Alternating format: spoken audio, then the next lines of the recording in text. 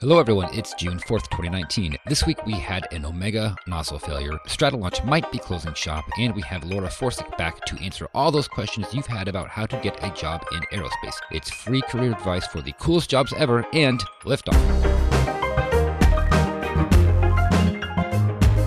And we've cleared the tower. Welcome to episode 213 of the Orbital Mechanics Podcast. I'm David. I'm Ben. And I'm Dennis. So can I commandeer the opening banter? Go for it. Am I allowed to do that? All right. So an amazing game called Outer Wilds came out this week. It's very, very good. If you haven't played it, you need to go play it. It was originally released like 6 years ago as a guy's master's thesis. He was doing a master's degree in storytelling in video games. And so he built a video game as his thesis. And it's this really incredible game that has a lot of really weird mechanics, but it's essentially an exploration game in a tiny solar system. I was having a conversation with somebody. So the Kerbal Space Program solar system is a tenth of the real of the Earth. Like Kerbal is a tenth the size of the Earth, and then roughly the planets are, you know, 10 times closer to the Kerbal sun than our solar system.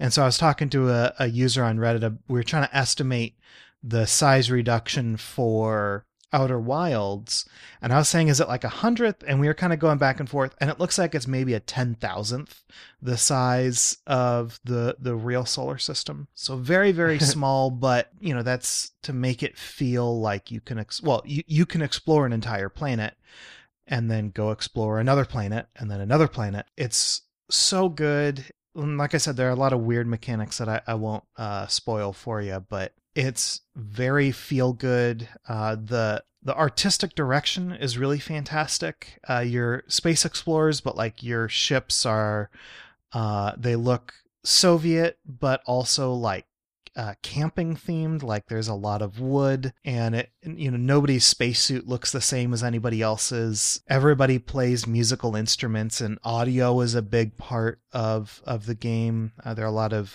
musical themes. Like there are multiple musical themes for each planet. And it feels so, you can roast marshmallows in space. Like, what else do I need to say? This does look wild. I'm seeing some of these pictures. And as far as the scaling goes, wow, it looks like if you're on top of a mountain or if you climb up a tree, you can see the curvature of your planet. No, you can see the curvature of the planet standing on the surface. Oh, that's fun. You don't need to be up at all. And it's very, very good. I help moderate the subreddit, and so I've seen a lot of fan reactions, and the overwhelming majority of them are positive. There was controversy because they originally said they were going to release on Steam, and now they're an Epic Games Store exclusive for probably a year. We don't know how long, but probably a year. So people freaked out about that. Also, there are a lot of technical issues. People are having frame rate issues, and it doesn't natively support ultra-wide monitors, and there's no field of view adjustment. A lot of people are having game-breaking bugs that won't let them advance past the main menu and that kind of thing, or crashing. But the story and the visuals and everything are amazing. I'm playing it on a very low spec PC laptop. Oh yeah, and they originally said they were going to support Mac, and they're not doing that at the moment. So I'm playing it on a really low end PC laptop. And even with all of the settings cranked all the way down, the game still looks amazing. They put a lot of thought into their visuals. There are some technical issues. There are some, like political issues, but the game itself is really, really a masterpiece. I have very few things to argue with it. I will be putting that on my watch list when it does come out on Steam. Well, that was cool video game talk. Let's move on to spaceflight history. I'm always happy with video game talk. And so last week you called our listeners chumps, and you said they would never guess what the answer is to this. They heeded the call. Yeah, so this week's chumps, and we got a lot of them. Evan of Rockets of Music, Bill Russum, new name. Hi, Bill. Cy Kyle, Jason Friesen, Valentin Frank, who said, quote, "Us chumps are beyond the concept of needing luck." Ben Hallert, Chevy Turcosi, Steve Rue, a new name, Ryu. Hi, Steve. And Neil Forrester, who emailed and said, you know what? I don't have a Twitter. I know that automation is important, but if so if I don't get my name on the show, that's fine. But I'm just going to email you. And I remembered you, Neil. So just a reminder to everybody, if you definitely want to have your name, I only guarantee to read your name if you use Twitter, make a public tweet from a visible account, right? Not a private account, and use the hashtag ThisWeekSF. That way my bot can grab it. If you send me a direct message, if you email me, I will try my best, but I don't promise anything. All right, this week in spaceflight history. It's a short one, but it's June 8th, 1965. It was the launch of Luna 6. And so many people guessed this one, which I think is fantastic. So back in 1963, Luna 4 failed to make a mid-course correction burn. It just didn't start up its engine, and so it flew past the moon and went back into an Earth orbit. And I don't know, it's probably still up there if it hasn't hit the moon on subsequent flybys. My guess is that it's going to be captured and then crash into the moon. I should probably have looked that up. I don't know how I would look that up. I don't think we're tracking it. 1965, Luna 5 failed to land. It just crashed into the surface of the moon. So then Luna 6, lucky number 6. Luna 6 successfully started its mid-course correction burn. Unfortunately, the command that they sent up to tell it to do this burn incorrectly set the burn timer, and so it just didn't shut down its engine until it literally ran out of fuel. It burned all of its fuel doing a mid-course correction. So it flew straight past the moon and off into solar orbit. Interestingly enough, though, they had good hardware in space. There was nothing wrong with the lander. So they decided to use it as sort of a little training regime, a little training opportunity for the folks in mission control. And they pretended as if it was actually landing on the moon. So they, jettisoned the lander, they deployed the airbags and did all this stuff. And we're very happy with it as a very expensive training mission. But anyway, its closest approach to the moon, the closest it got to the surface of the moon, was 159,612.8 kilometers, which is 99,000 miles. So there you go. That's this week in spaceflight history. And so far as we know, it did enter a heliocentric orbit, but past that, we just we didn't track it all the way into a heliocentric orbit, but it definitely had the escape velocity to do that. Who knows? Maybe it has also been recaptured and crashed into the moon. It could totally happen, and we wouldn't necessarily know about it. Mm-hmm. So, what is our clue for next week for our chumps? All right, yeah, all right, get this one, chumps. No, I'm not going to say that because I don't want to have to read that many names again. All right, next week in 1963, the clue is, I know that space food is bad, but this would make me puke. No idea here. There's a lot of bad space food out there. I would say. I don't know. I've never eaten any of it. Except for, freeze-dried things that people say are space food. But yeah, astronaut ice cream, which is super crumbly. Yeah, I have no idea what that is in reference to. But if someone out there thinks they know, just give us a tweet with the hashtag ThisWeekSF, and good luck.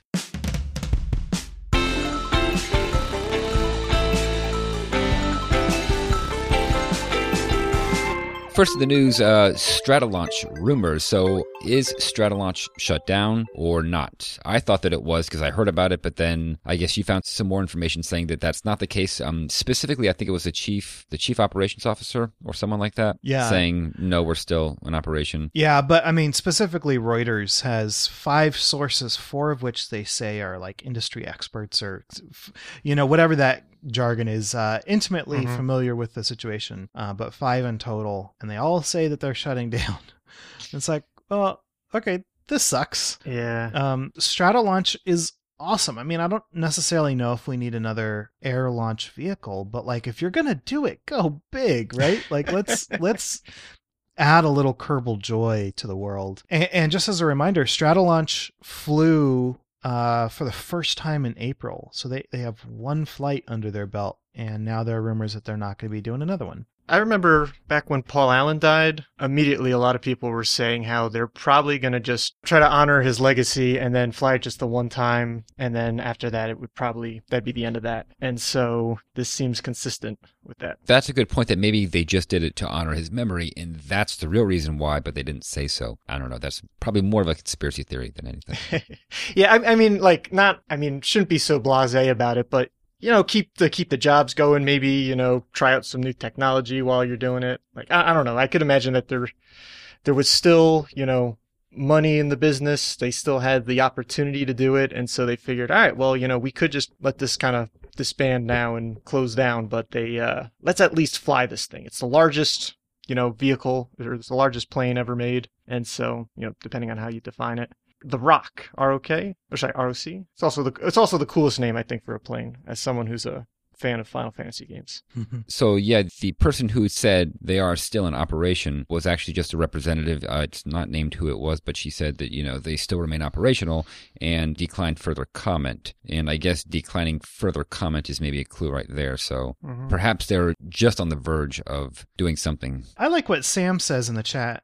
He says it's likely also just to attract attention to see if there would be any willing buyers. That's a good point. So yeah, just a short little update on Stratolaunch. And let's move on to the other story, the big one, the Omega failure. Wow. Yeah, the Mega Omega failure. Well, I guess not a Mega Omega failure, but definitely something that needs to be looked into. So this was a solid rocket motor that towards the end of its burn, it just blew out its nozzle. So what is going on there? It's very refreshing after having to look at that. Very difficult to see Dragon capsule explosion footage to just get this beautiful high res boom. Yeah, with drone shot and everything. I mean, it was you gotta love. I was gonna say Orbital ATK's solid rocket test facility, but it's Northrop Grumman's now. This is Northrop Grumman's next generation ascent vehicle. They inherited it from Orbital ATK, but Omega. We haven't talked about Omega too much on the show, have we? Not really. In fact, I kind of had to look back into it because I'd sort of forgotten exactly what it is. Yeah, me too, for sure. So it's basically caster engines stacked on top of each other. So I in the show notes I wrote down it's Liberty on crack. Which I don't think is a bad characterization. But yeah, it's basically a shuttle SRB that flies payloads to orbit, which I think is a cool idea. It's all the solid rocket motors, right? Because it's even got the two little GEM side boosters too. Yeah, that's the heavy variant, right? Has got the GEM side boosters. But it still does have a cryogenic upper stage, though. Yeah, I was going to say, too bad it doesn't have a PAM upper stage. That'd be pretty cool.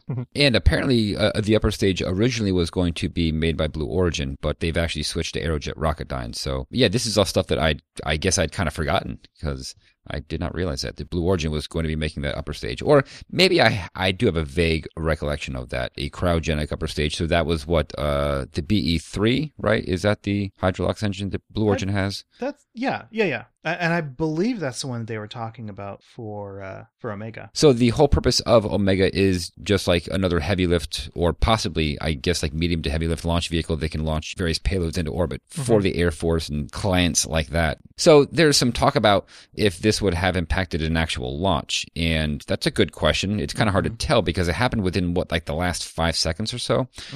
Yeah, right at the end. And at that point, that stage is actually jettisoned because they do tend to burn for a while longer because they don't want to have those weird transients that are kind of tailing off. Yeah. So maybe it wouldn't have been an issue, but it could be an issue if this could have happened at any point and it just happened to happen towards the end. Right. That's kind of what I'm wondering. Right. Yeah. And even if this was directly connected to being at the end of the burn, you still don't want to have a nozzle that explodes at the end of your burns. Yeah. Well, that. and my concern here is not flying debris necessarily, but more control stability. Can you imagine doing a successful burn and then at the end all of a sudden just spinning out of control because you have no nozzle to vector your thrust? Right. Yeah, because this is the core engine. This is the big one. Yeah, and this looked like the 4 segment, right? Is that how long it looked to you guys? I think it was 2 segments. So Sam in the chat has an answer, of course.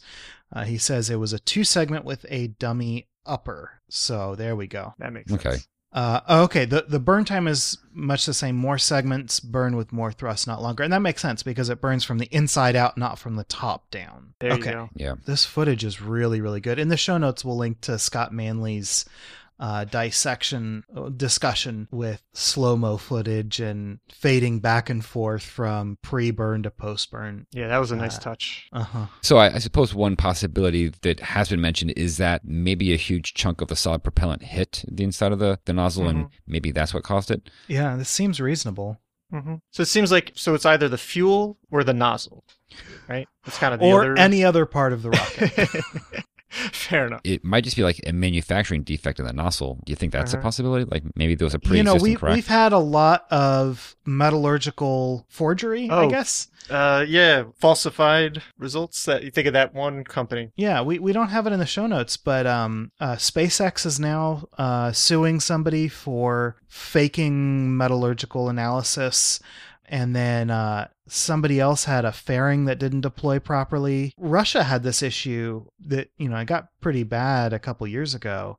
And I wonder if the same, market forces, et cetera, are pushing American manufacturing into doing the exact same thing. And I guess that's probably just a symptom of a growing space industry. But I mean, who knows? Like we could get really Illuminati here. But yeah, no, that's definitely on the table. And I would say even less nefarious than that is maybe just, the defect was just missed, right? We have plenty of examples of just, whatever team and, redundancy checks were supposed to be able to catch these things just didn't work. And you ended up with maybe some little defect on the inside of the nozzle that kept heating up, and it just took until basically the end for it to go pop. Totally a possibility. Great footage, though. Great footage. Time for some short and sweet, just 3 of them, which is the standard number. I don't know why I said just, but what's our first one? All right. So first up, all 60 Starlink satellites are doing well. According to a SpaceX spokesperson, all 60 satellites have deployed their solar arrays and are steadily climbing from their 440-kilometer orbit to their 550-kilometer target orbit. Elon Musk pointed out during a conference call that there was a possibility that some satellites might not function properly, and a small possibility that none of them would. As they approach their target orbit, their brightness will slightly diminish. Additionally, Musk said SpaceX will look into reducing the constellation's albedo in order to not negatively impact astronomy. That's good news. Good news for Dennis. Poor radio people, though, that doesn't help them. Oh, yeah, that's true. But anyway, Hayabusa 2 successfully deploys target marker after earlier aborted attempt. After aborting its first attempt at Operation PPTD, or Pinpoint Touchdown, in which the Hayabusa 2 spacecraft drops a target marker to add in its upcoming sampling of an artificial crater, the mission successfully deployed the beanbag-like marker last week. Dropped at an altitude between 10 and 40 meters, it landed in the crater's vicinity, area CO1, as planned. The second and final sampling of asteroid Ryugu is expected to take place over the next month or so. And finally, an update on the Crew Dragon anomaly. NASA's Commercial Crew Program Manager Kathy Luters has updated the NASA Advisory Council regarding the test stand anomaly. The update still offers no insight into the exact cause of the accident, only that changes might need to be made to the Super Draco system. This has led to speculation that the exact cause of the anomaly is not yet known, but also that the issue only arose as a result of splashdown in the Atlantic, in which case the solution may be maintenance rather than redesign. So maybe they just need to switch out engines, and then that'll fix the problem. Yeah, right. Okay, stand by. We're looking at it. Questions, comments, and correction burns, and we have, I do need to amend this. So it's not questions, comments, and correction burns. It should be something else additionally, and, whatever. So, Ben, you have something else to tell us, or ask our audience, I guess. Yeah. So, our RSS feed, if you subscribe, you can go back 100 episodes. We're currently on episode 213, so you cannot access the first 113 episodes of our show. And I get tweets all the time, people asking, hey, what happened to these? And it's just Squarespace. They decided that they don't want RSS feeds to contain more than 100 items. I emailed them and asked them to update this, and they said, well, no, we're not going to do it because it'll take up too much data on users' mobile data. I'm like, well, that's not your choice. They also said that it was too big of a technical issue, and that it would stress their servers. And I'm like, RSS feeds are literally the like the easiest, lowest data way of moving this kind of data around. I mean, they don't even contain the audio files. It's just a text file. Right. Yeah. Mind-boggling to me that they've made this arbitrary decision. But, I figured, well, Squarespace, like in their ads, they don't say we are good for podcasters. They say we're good for everybody else. And so, as long as they're not marketing themselves toward podcasters, we're kind of shoehorned in and, we'll do what we're going to do. But then Brady Heron, a famous YouTuber of Numberphile and Hello Internet, like all these big, huge kind of niche, wonderful, wonderful internet things. Brady Heron gets it into his head that he doesn't like the fact that he can't get more than 100 episodes into an RSS feed. And so he starts a hashtag and starts bugging Squarespace. And since he has much more clout than we do, he got it done.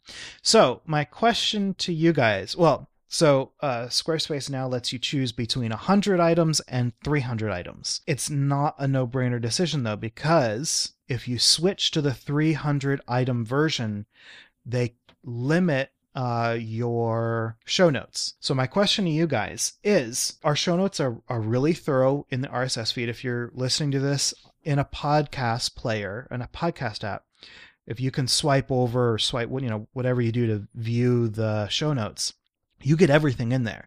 If you can display images, you get all the images. If you can display links, there are links already there that you can click on right away. And I think that's really important because I listen to shows like 99% Invisible, which are really, really amazing. And I want to go learn more about the things that they're talking about or see the things that they're talking about in photos. But their notes are just 2-paragraph descriptions of the episode and no real content. You have to go to their website for that. So I think that show notes are really important. Are they important to you guys? We get way more click-throughs on our show notes than we get people visiting our website. So I think that it looks like people value them, but do you value them more than being able to go back and listen to all of our episodes without having to go to our website and download them one by one? I'd love to hear what you guys think. I would be kind of surprised if we're going to value the 300 episodes just because, there are thousands and thousands of people downloading the episode every week and only tens and tens of people actually going back and listening through all of our older episodes. So I think my default assumption is Squarespace got this wrong and we're not going to use this feature. But I wanted to put it out there just because I complain about it so often on Twitter. I'd love to hear what you guys think. It really surprises me that, frankly, that anyone looks at the show notes, because that's not a thing that I do for any podcast, really. I mean, maybe every once in a while, but that's just not a feature that I ever use. So it really does amaze me that people actually look stuff up. I guess they're just more thorough than I am. I mostly go looking for photos when somebody's like, oh, let me describe this. And it's like, well, okay, it's a good description, but I still need to see it. See, what I do is I just look up whatever they're talking about. I just, search for it. Yeah. I don't refer to the notes, but I probably should. I don't do it too often either, but when I do, it's mostly for technical shows when I just want to be able to follow up on something in a little more detail. But I guess, Googling tends to also work. Yeah. And I'd like to point out that there's a better solution than any of this. You can subscribe to our mailing list every Tuesday at noon Pacific. The show notes go out whether or not the episode has been published yet. So if you want, you can see what the episode's going to be a little bit ahead of time, or maybe like an hour ahead of time. But you will get all of our show notes with the links, with the photos in your email inbox. And that way you can either look at the photos ahead of time and just know what we're talking about, or you can listen to the show and then go back and look and see what you missed. But I think that's the best solution. I'm really happy with the way that that's working. Okay, and then next up, everybody's heard about AXM paper space models. They're the best paper space models. Very, very good. It's all papercraft, so you download a PDF and print it out on light cardstock, probably not printer paper or heavy cardstock. It's probably right in the middle that works. And then you cut them out and you glue them together and you build these really, really gorgeous models. They have the entire space station and multiple shuttle missions, multiple SpaceX missions and SLS. And it's so great. The only problem is that you have to print them out yourself. And if you don't have access to a nice printer, it kind of doesn't work so well for you. So somebody else has started a store called the World Flight Store. And actually, they didn't just start it. I believe they are just starting their spacecraft section. So they have a bunch of aircraft, but now they have spacecraft. Right now they have a 1:160 scale SpaceX Falcon Heavy. They have a 1:300 Space Shuttle Discovery. They have a Proton, and they have a Saturn V. And you can buy...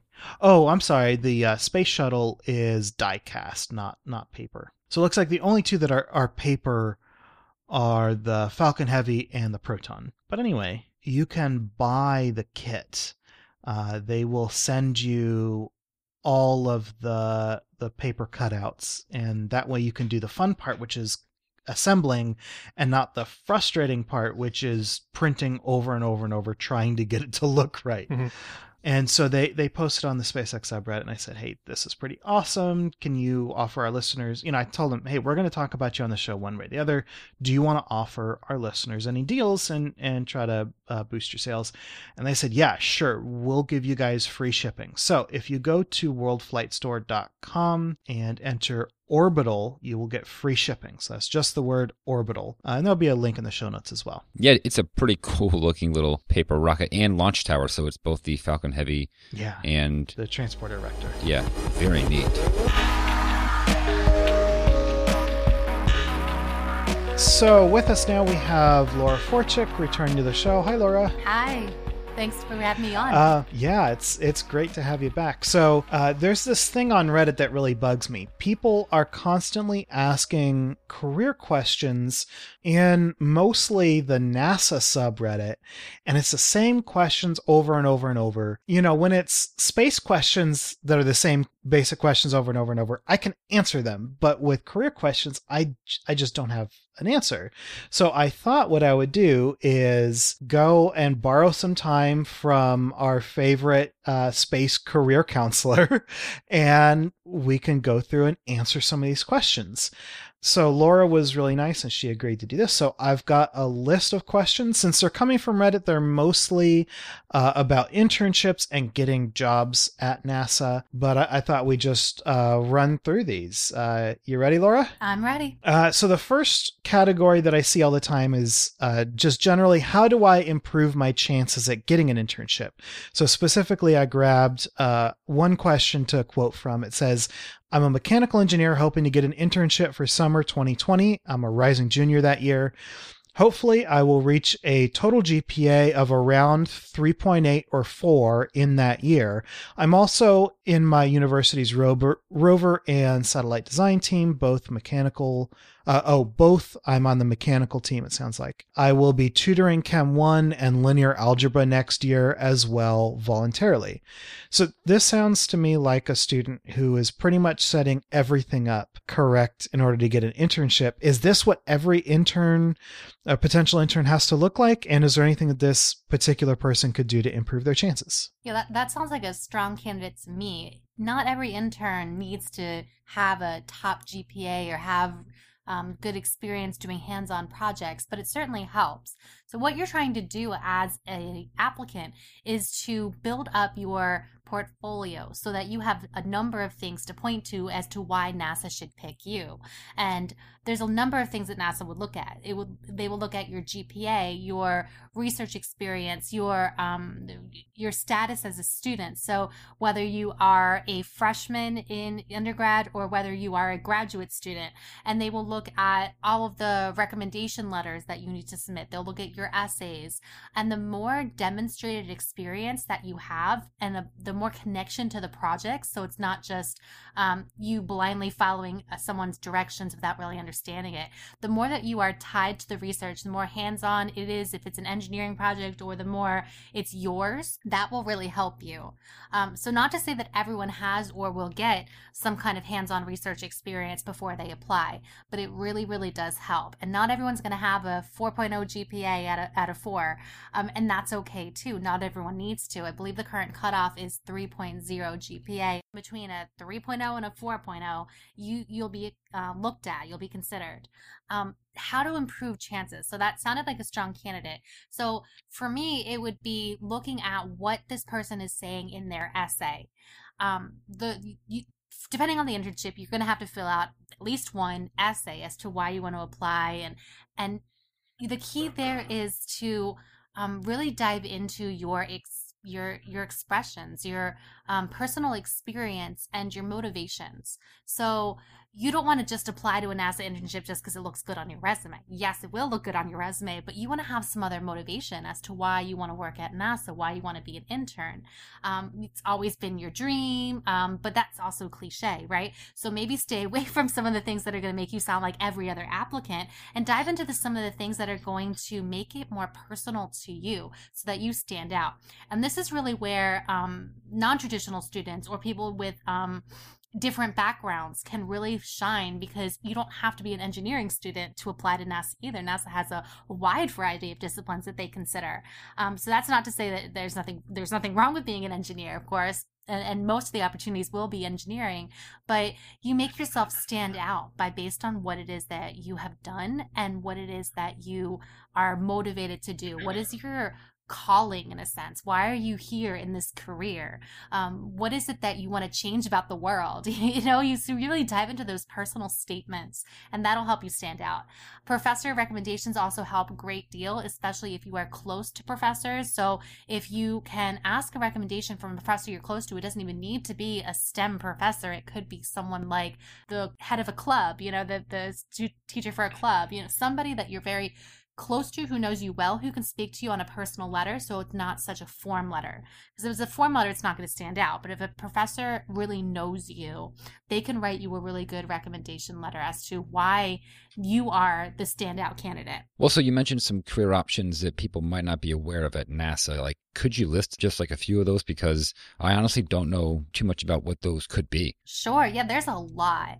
I think there's a misconception that you need to be a STEM major in order to intern at NASA. In fact, when I was a freshman undergrad, so here I am starry-eyed. I got into college majoring in astrophysics, and that's a hard science. And I was in Florida on the Space Coast, and I contacted Kennedy Space Center's education office, and I asked them about being an intern. And somebody wrote me back with really bad advice, saying that they only take applicants from engineers.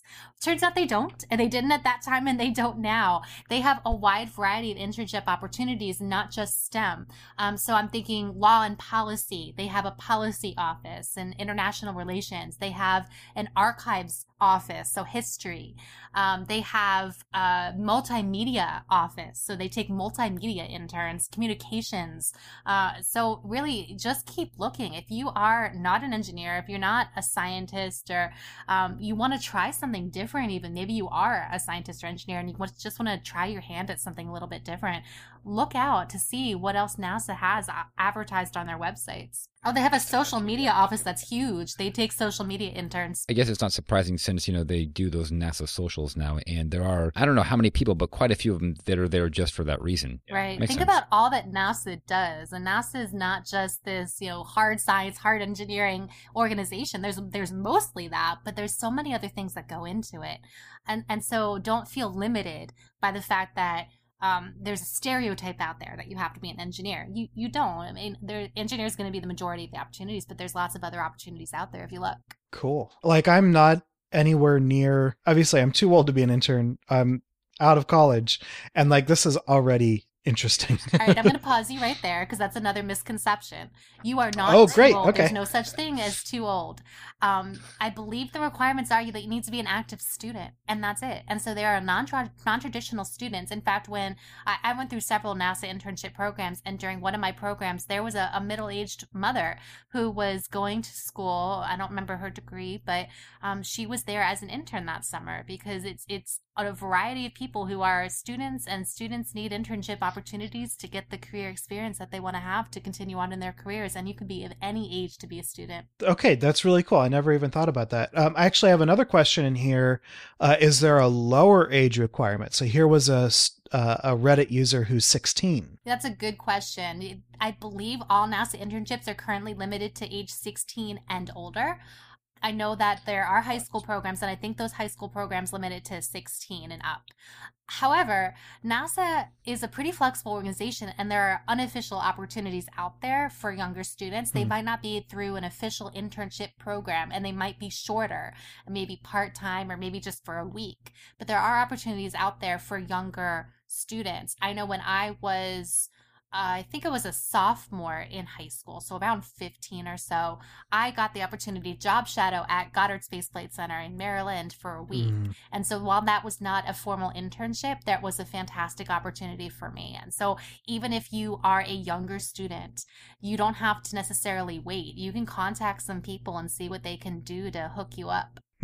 That's pretty cool. So what did you do at Goddard? Like, who'd you shadow? I shadowed 4 different organizations during that week. I remember there was one group that was building a satellite. Don't ask me which one. There was one group that was studying the terrain on Mars. There was a group that was dealing with sort of trying to build sensors.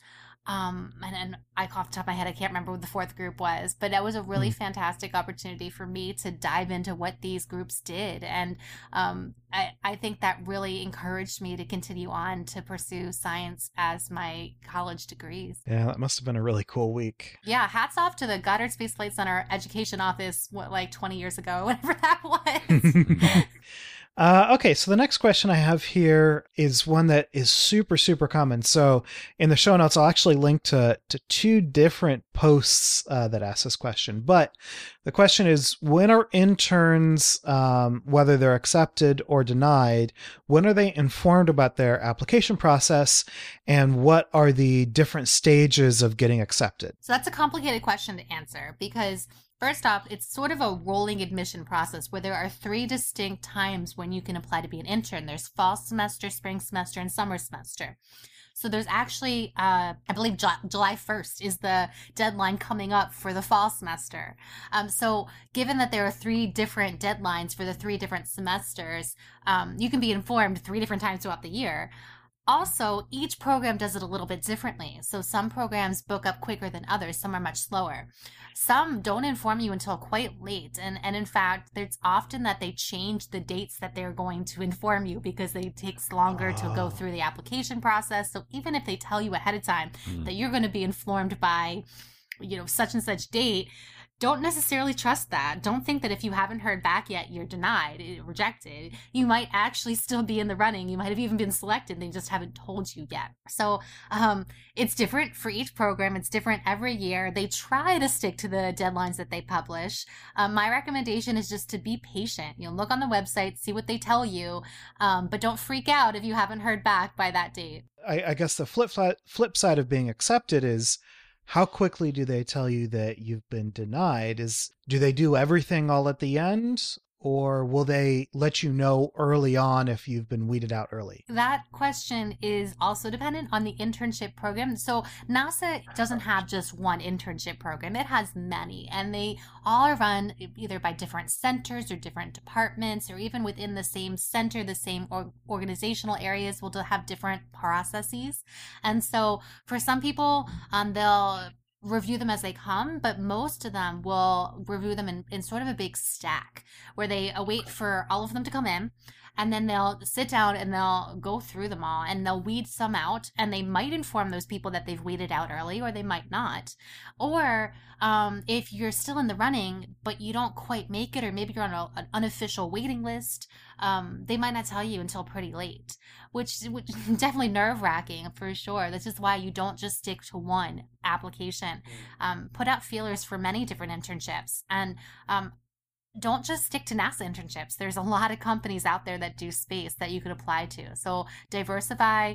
It's better to have the option of accepting a whole pool of ones that you've been accepted to than just being rejected to all of them. Yeah, I was kind of curious on how much you know about other internships with other companies, and I guess most notably SpaceX, because that's the one that everyone talks about. But obviously there's a whole bunch of them out there. Every space company that you can think of will probably have an internship opportunity. The larger companies will have very formalized internship opportunities advertised on their websites.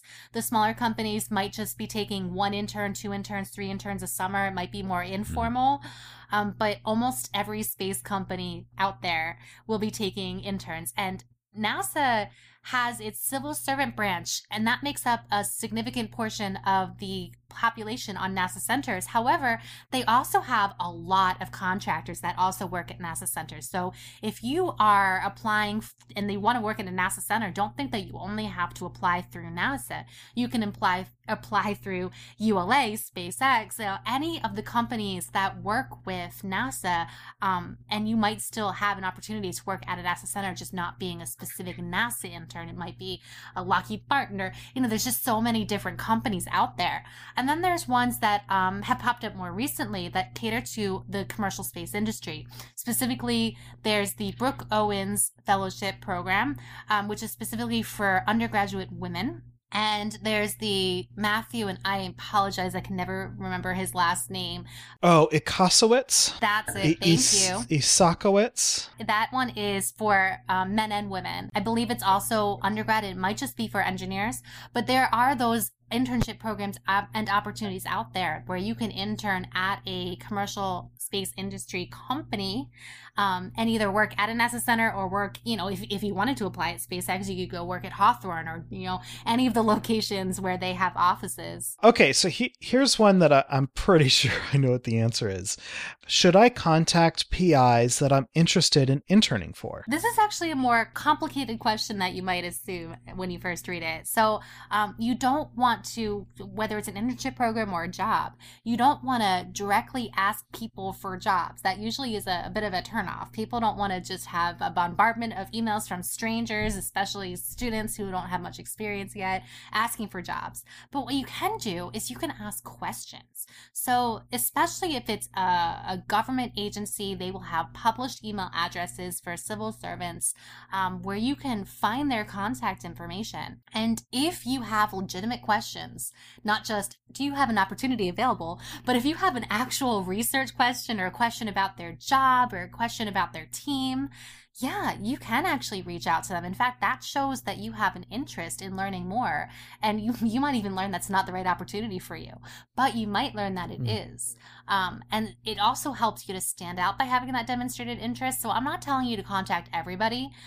Don't make up a question that is obviously just a made up question that you can find out easily by Googling it yourself, because that'll just annoy them. But if you actually have real true interest in working for somebody, then go ahead and contact them. And that is part of networking. So networking is a really great way to find opportunities, whether it's an internship, a job, or just a research project, even making just a friend.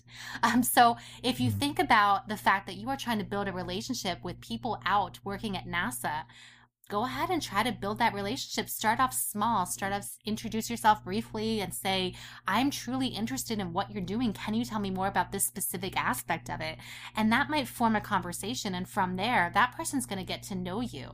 So your application could get walked through the process if that person wants you. Now, do not contact every single person out there who is taking on interns. That'll just annoy them. That'll get deleted. I get a lot of these emails where it's, hi, my name is so-and-so at this university studying this. Thank you. And that's it. And I delete those, to be honest. I used to respond to them, but now I just delete them because there's nothing to respond to other than nice to meet you.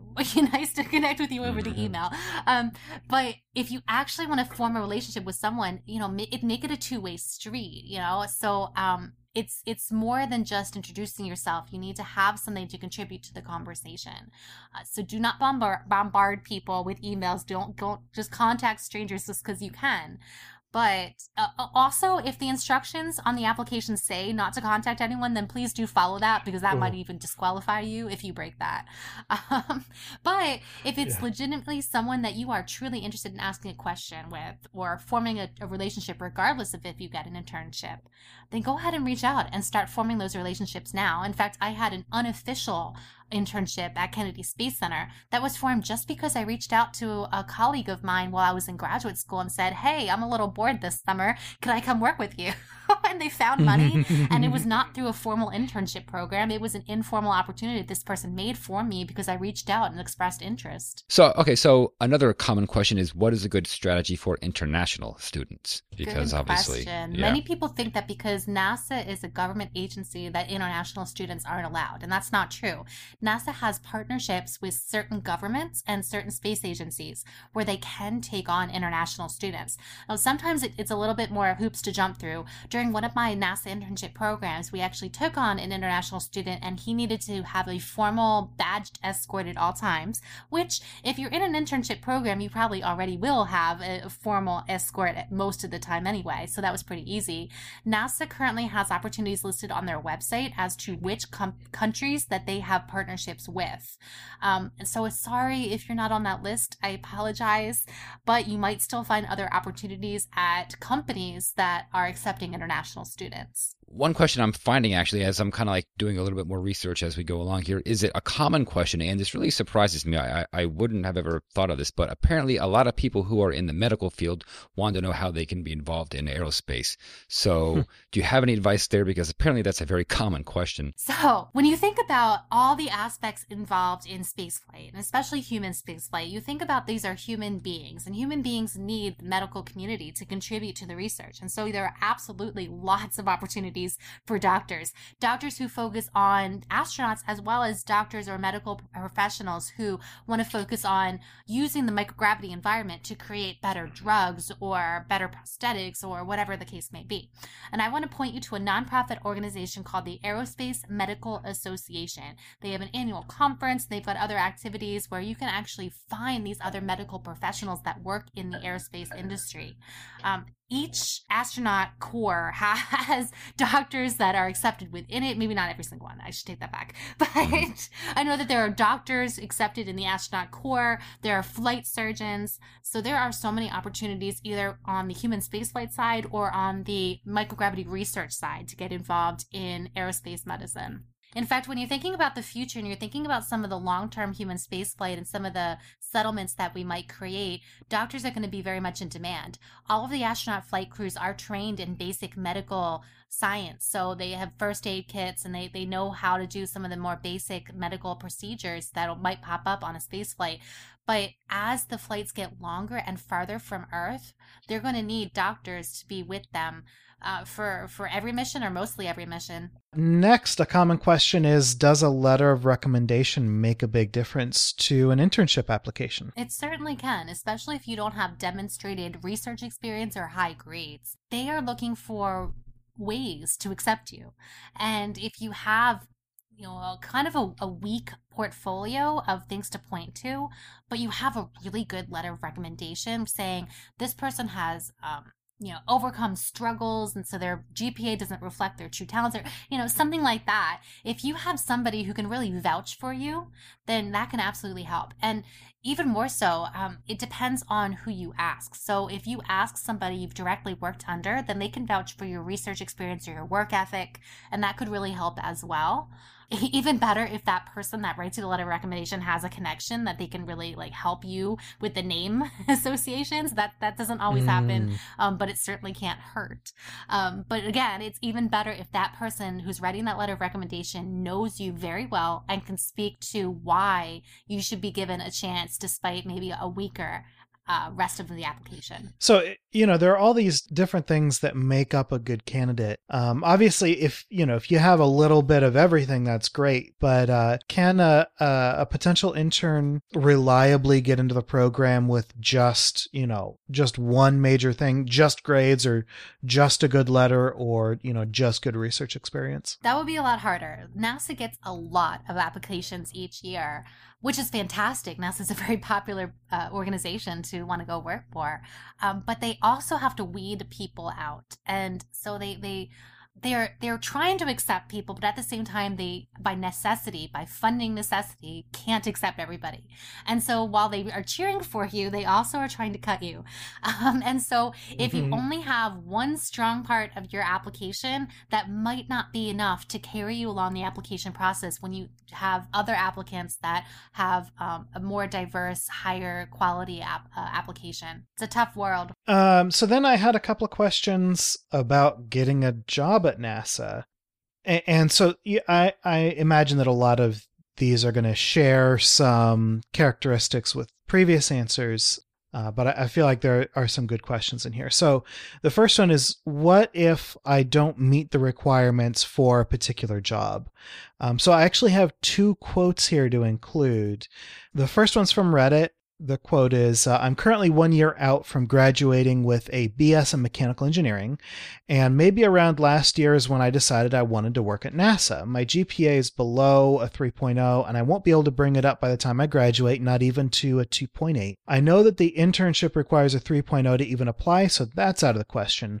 My question is, what should my course of action be so I can at least put my foot in the door? What actual chance do I have of ending up at NASA? I have been applying to other internships but haven't been contacted back. My backup plan is that I would join the Air Force and then from there try to get experience in aviation and maybe even go for my master's and then leave the military and try to get into NASA. The only problem is that I feel like I would need to go for a minimum of 6 to 8 years in the military just to get where I want to go. So what are his chances of working at NASA? Very high, it sounds like. Just probably not immediately. I was just saying that there's a lot of applicants that come in to these internship programs or to the job postings, probably even more so to the job postings that NASA posts, because NASA job postings are relatively uncommon compared to a lot of other industries.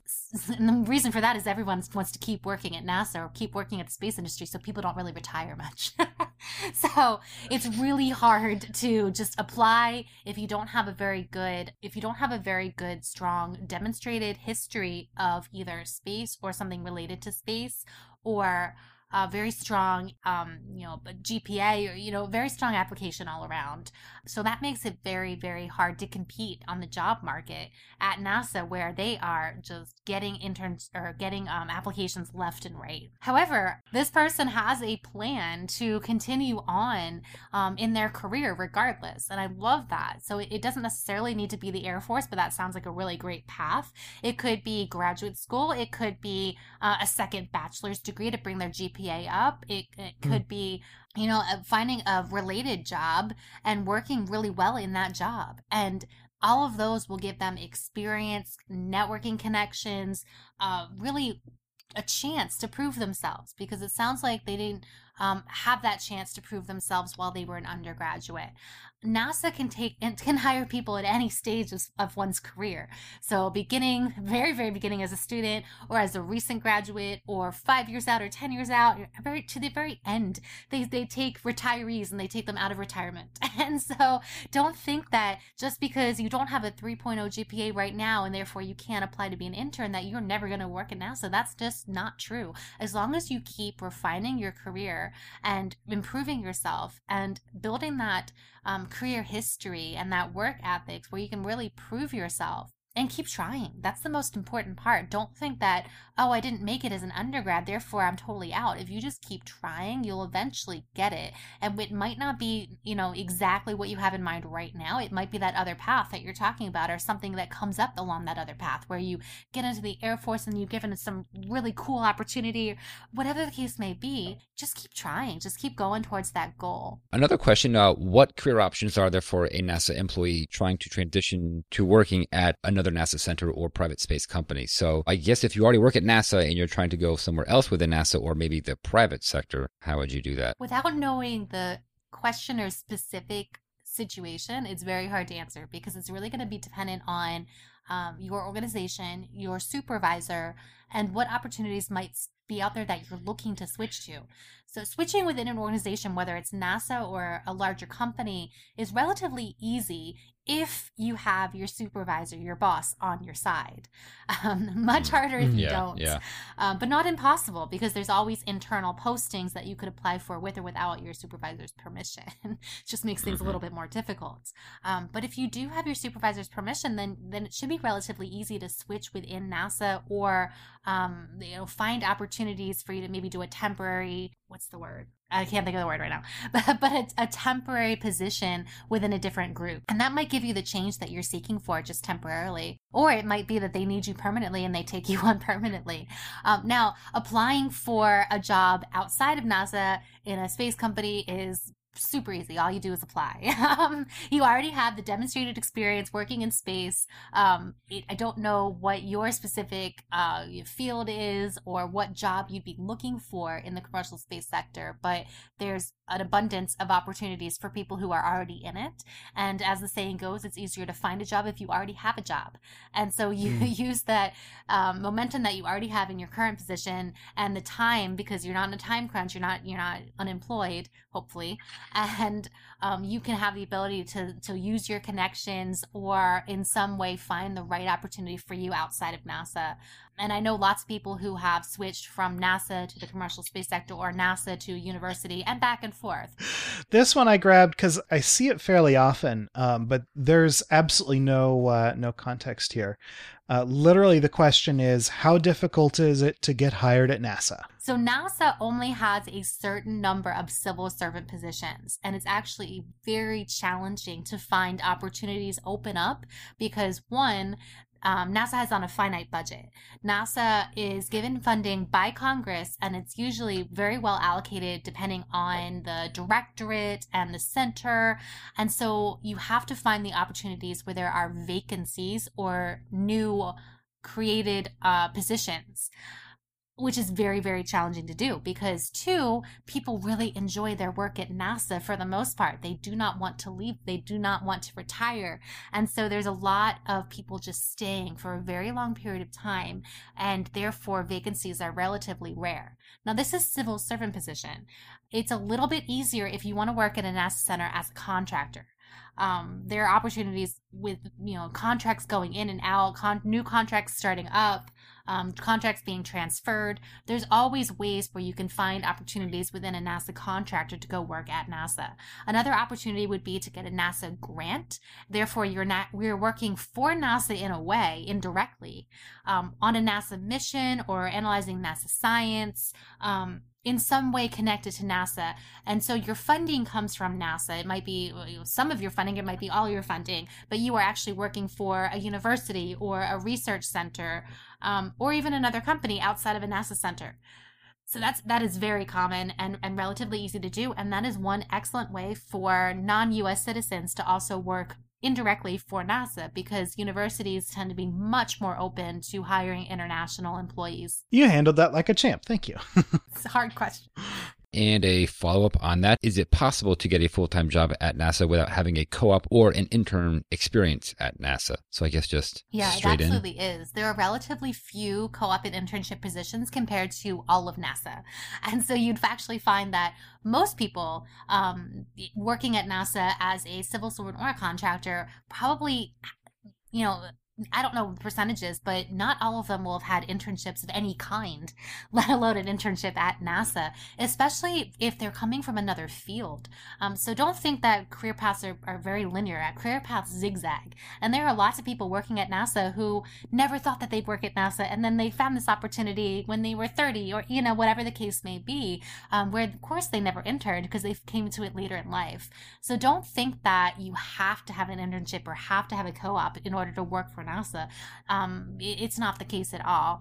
but it certainly helps. And one of the ways that it really helps is for you to build up, one, your experience working in a specific area of NASA, and two, your connections. So finding those coworkers, supervisors, even people who work in different departments that you run into and you meet, finding those connections can really help you down the road in terms of building up your career, especially if you want to keep working in the area that you've already started working in. And when we're kind of in this general neighborhood, when we were talking on Twitter, you were saying, well, these questions that you've put together are very geared towards beginning careers. And you were wondering if we wanted to answer any questions mid-career. And I was kind of like, well, I don't know what those questions are because I don't see them on Reddit. And you said that the most common questions that you get from mid-career folks are, am I qualified to work at NASA? And what do I need to do to become qualified? So I'd kind of like to just lob you a slow ball and let you run on this one. Sure. There are actually quite a lot of people who are mid-level professionals in whatever field they've chosen, but they always had an interest in space and they always wanted to work at NASA. And how can they do it even if they don't have a technical degree? And it is absolutely possible for them to work in the space industry in general, maybe a little bit harder for NASA just because of the limited opportunities, but they certainly can. It is definitely not unheard of to see people who are fairly recent to the space industry. They come from a totally different industry and they switch over. And one of the things that I really need to work with people when they come to me is that they are qualified.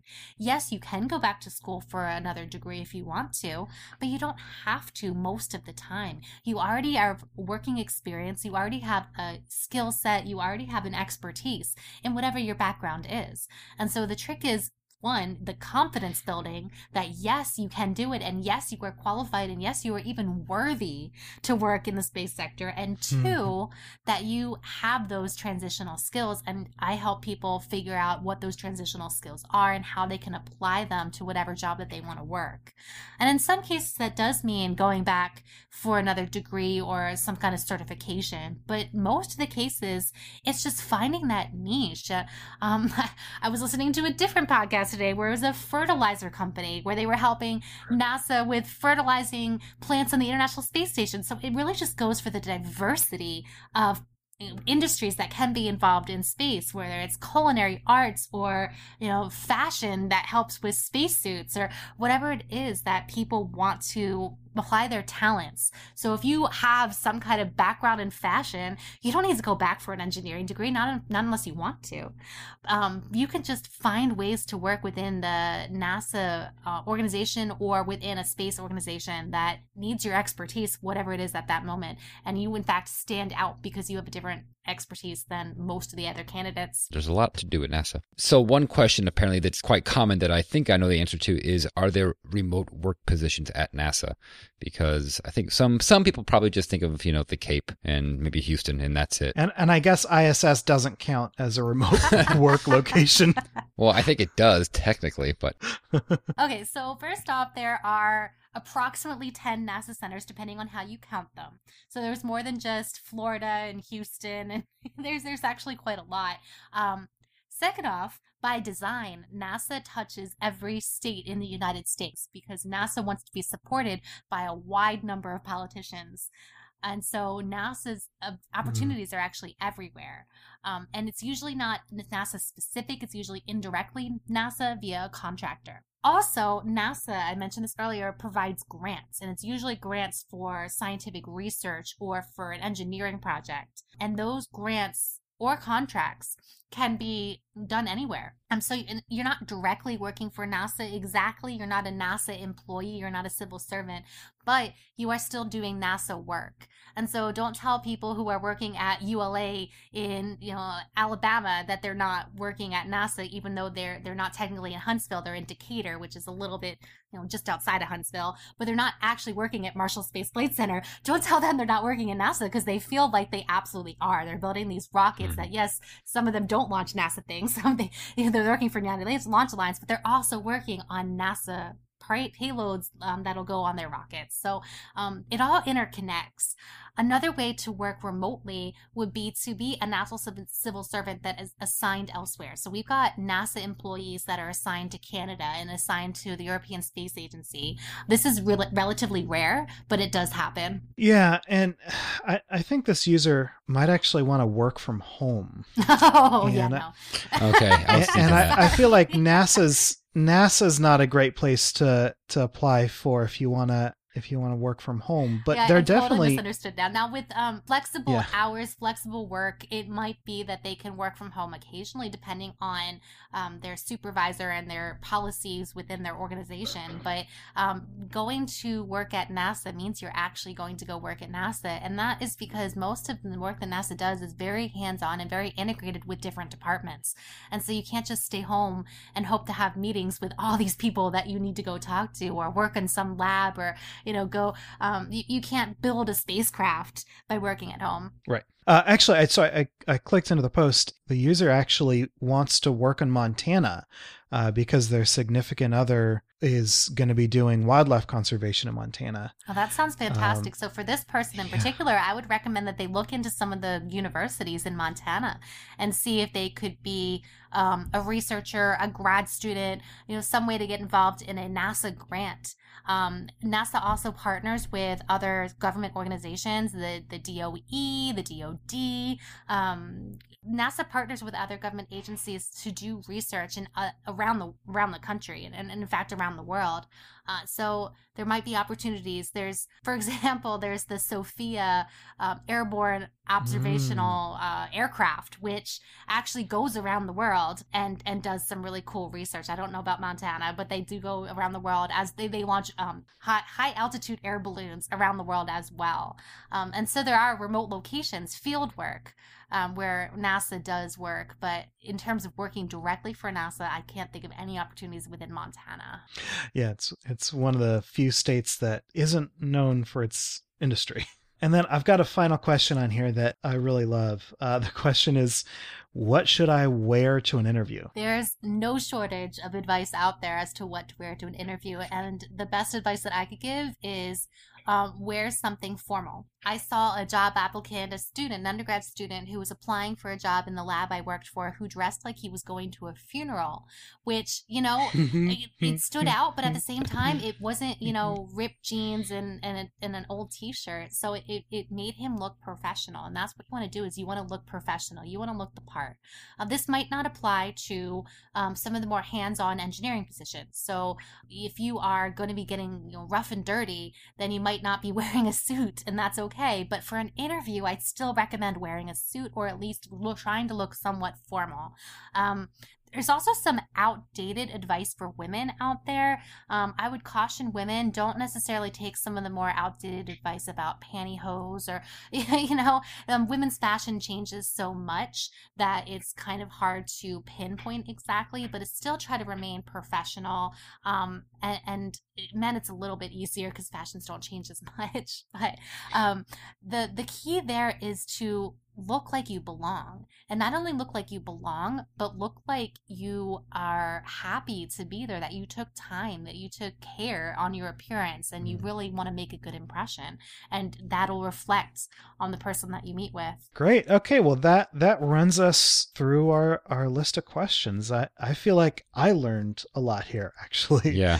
And I wasn't expecting to learn anything that was applicable to my life, and I feel like I did. Well, that's a good sign, huh? If I could just do a slight plug, if any students or recent graduates or mid-level professionals out there that need a little bit of assistance, they want to go work in the space industry and they just don't know how, or they're on the right track but they need a little bit of help, have them contact me and go ahead and reach out to me, and I'm happy to chat with you. The first phone call's free. So why don't you tell us your website and your Twitter and anything else you want to get on the air? You can find me at Astralytical. That is my company name. So it is Astralytical, ASTRALYTICAL.com. And you'll find there links to the career coaching.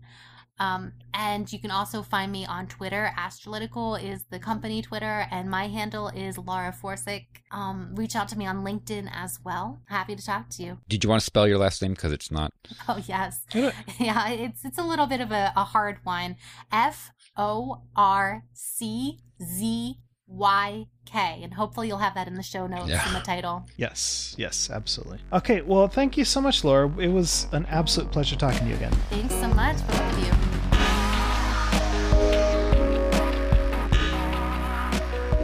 On to upcoming spaceflight events, just one, and it is an interesting one. So this is a sea launch. Yeah, so this will be a first launching from the Yellow Sea, a sea launch. But the idea is that eventually you can kind of go and meander closer to the equator. And so this launch will take place on June 5th at 0400 UTC, and it'll be taking 2 Jilin-1 Earth observation satellites, which right now there's at least 8 of them up there. But the idea is to ultimately have a pretty big constellation of 138 remote sensing satellites ultimately, just for Earth observations. And I like the fun fact that this rocket is named CZ-11 Wei, as in W-E-Y, which is an automobile brand of a Chinese car maker. Never heard of that one. Okay. So it's like saying SLS-1 Chevy? Yeah. Pretty much, right? Alrighty, well, that's your one upcoming spaceflight event. All right, and so with that one upcoming spaceflight event, let's deorbit the show. And we would like to thank Ronald Jenkins and Tim Dodd for our music. We record live on Sundays at 9 a.m. Pacific, 12 p.m. Eastern. Thank you to our $5 and up Patreon supporters for joining our recording sessions and helping us make correction burns on the fly. If you want to support the show as well, please leave us a review wherever you listen, or visit theorbitalmechanics.com/support for our Patreon campaign, affiliate links, and other resources. For more information on this episode, such as show notes and other links, visit our website at theorbitalmechanics.com. Be sure to check out our store for mission patches, t-shirts, and hoodies. You can talk about the show with other listeners on Twitter and Reddit. We're Orbital Podcast on both, and you can talk directly to us by emailing info@theorbitalmechanics.com. So that's all, and we'll see you next week on Orbit. Until then, later. Goodbye, everybody. See ya.